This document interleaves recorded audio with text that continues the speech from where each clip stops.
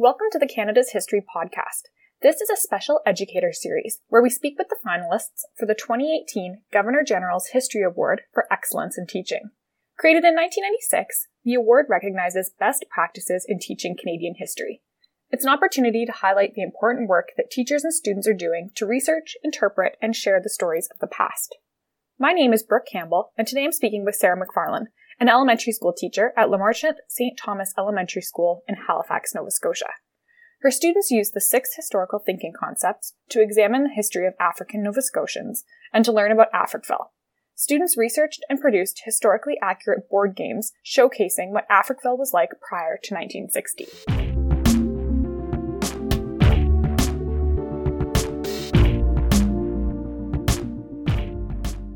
Thanks for speaking with us today, Sarah, and congratulations on being named a finalist for this year's Governor-General's History Award for Excellence in Teaching. Thank you. Well, before we start talking about your project, why don't you introduce yourself, your school, and the students that you teach? That would be great. Like you said, I'm Sarah McFarlane, and I'm a French immersion teacher in Halifax, Nova Scotia. As an elementary teacher, I have taught all grades from primary to 6th. Last year, I taught a combined 1-2, and in September, I'll be teaching a straight grade 2 class. And what really inspired you to come up with this project? I became inspired to create this project going back to 1989 when I first came to Halifax to go to the University of King's College, and I studied history and French, and I learned about the history of Africville. But jump ahead quite a few years, 2-3 years ago, when I was teaching elementary school in the north end of Halifax, and I was trying to connect with my students. I found out about the African Nova Scotian history challenges of the Dalmore Buddy Day Learning Institute. And I was excited about that because it was giving me an opportunity to connect culturally to my students, most of whom were descendants of families of Africville. So it started off with my grade 4-5 class. They researched, wrote, and produced an historically accurate bilingual video about Viola Desmond, and they won top prize in the contest.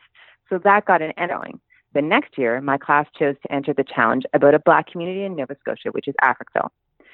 Until the late 1960s, Africville was a lively community in the north end of Halifax on the shores of the Bedford Basin. It was home to 400 residents who paid municipal taxes, yet never received the services such as electricity, running water, or snowplow. So once again, my class was successful in the provincial contest, and we were really getting excited by this point. What they did was they researched and produced an historically accurate interactive board game, and they based it on a book called The Children of Africville by Christine Weldon. At that school, which was St. Joseph's Alexander Mackay, many of the students had personal connections to Africville, as I had said. And so this opportunity was very special because the lens that they looked through to see African Nova Scotian history was actually taking them into a deeper understanding of their personal history because they could see themselves in the lives of the children of Africville. So last year, I actually decided to make a big move to a new school so that I could teach other students in Halifax about the history of Africville. I found myself teaching young 6- and 7-year-olds, so we made a mapping game to meet their learning needs because they couldn't do the literacy component of the board game. So today I'm proud to be known as the teacher who motivates her students to become historically literate about Africville through the Dalmore Buddy Day Learning Challenges. It was really all about a contest that hooked the students. That's great. It's amazing how those kinds of things can really just draw students in. Yeah. So why don't you tell us a little bit more about these activities and the sources that the students use to explore the history of Africville? Sure. The number one activity and source is combined in a field trip that I take every year with my students and their Learning Buddy class to Africville.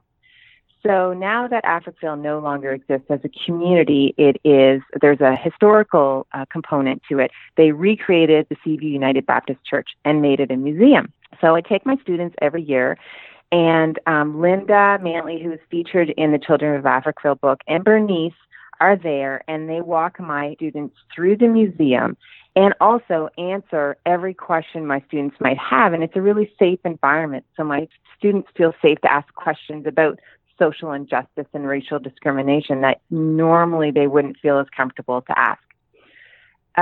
Linda and Bernice were raised in Africville, and so they are able to give firsthand accounts of what it was like. Also, because their story is told in the Children of Africville book, we read that book in class. We have the map on the wall, and we're always referring to them to get a better understanding. When we're at Africville, I'll take my students to a scavenger hunt that I created, so they learn the lay of the land of the community of Africville. It's a lot of fun. And the way it works is, once again, we read the Children of Africville, and they have to answer questions based on the story to get clues to move along in the scavenger hunt. So they're fully always engaged in learning about the history of Africville, asking questions, and wanting to know more to build their knowledge in order to make the board games. And how did your students apply the historical thinking concepts through this project? My answer to this question actually is amazing to me, because the little students, 6 and 7 years old, did the exact same thing as the older students in grade 4 and 5. They actually applied all of the historical thinking concepts. I didn't think they would in the first place because it's so detailed and rich. Primary source evidence is, like I just described, we actually went to Africville. We use the Children of Africville book as a resource, and we speak to former residents of Africville. We also use the map of Africville. Primary source evidence is very important for them to feel connected to it, as opposed to other sources that we did use, which were just online. They were able to establish historical significance as well, because everything that happened to the residents of Africville is based on social injustice stemming from racial discrimination. And so they can make connections between that happening in Africville, based on the stories that they heard, and it happening in society today. Unfortunately, they're young to have to understand this, but they do. They can make connections there. They were also able to have historical perspective taking with the comparisons they made between life growing up in Africville and life growing up in Halifax today. Not only for the children of St. Joseph's Alexander Mackaye, many of whom had family that grew up in Africville and then were displaced and had to live in subsidized housing for the most part.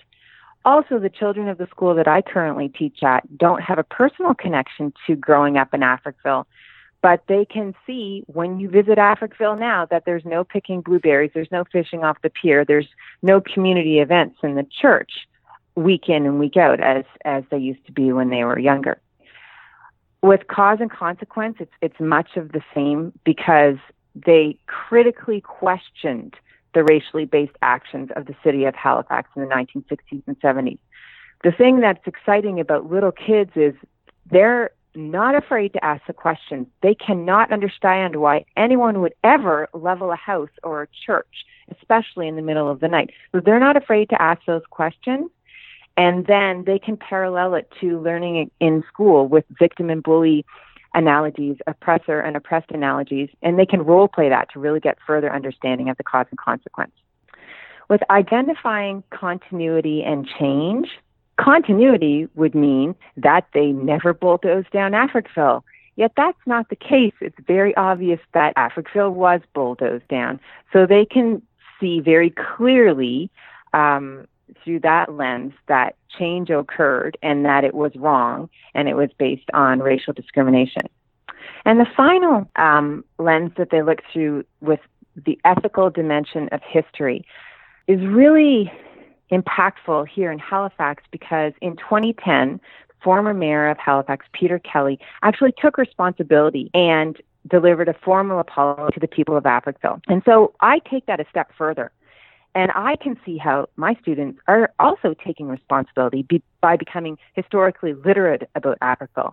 They're so proud to share their games, to educate their peers about the history of Africville, because they want others to share in their knowledge about racial discrimination of the past so it does not continue. Wow, that's fantastic. You can really see how all 6 concepts are so interwoven within this project. Yes. Yeah, it's really exciting. Yeah. Can you tell us a little bit more then about the board game and the mapping activity that the students complete at the end of the unit, and really just how they demonstrate their learning through these activities?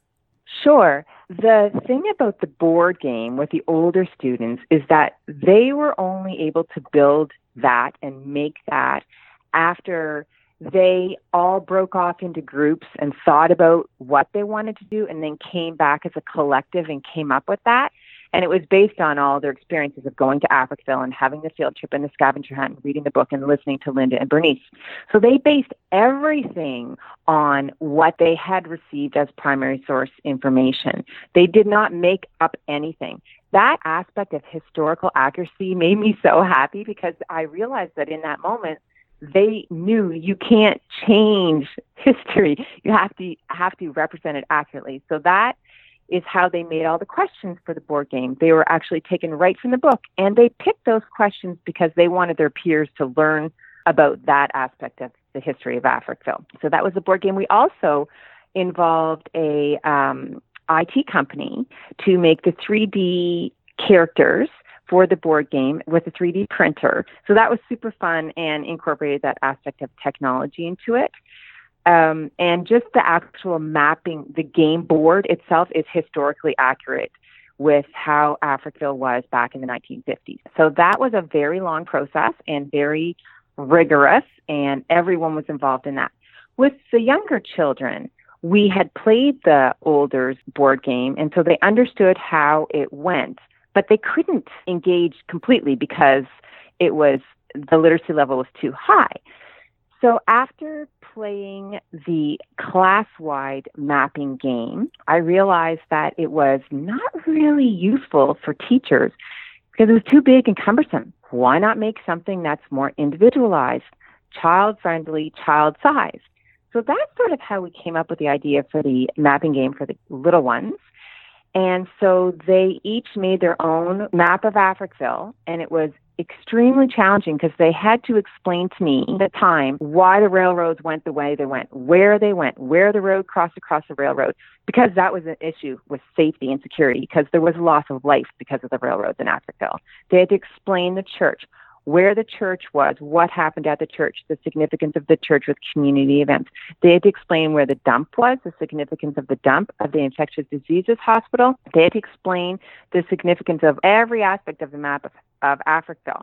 Once they could do that, I would let them off to start sketching it.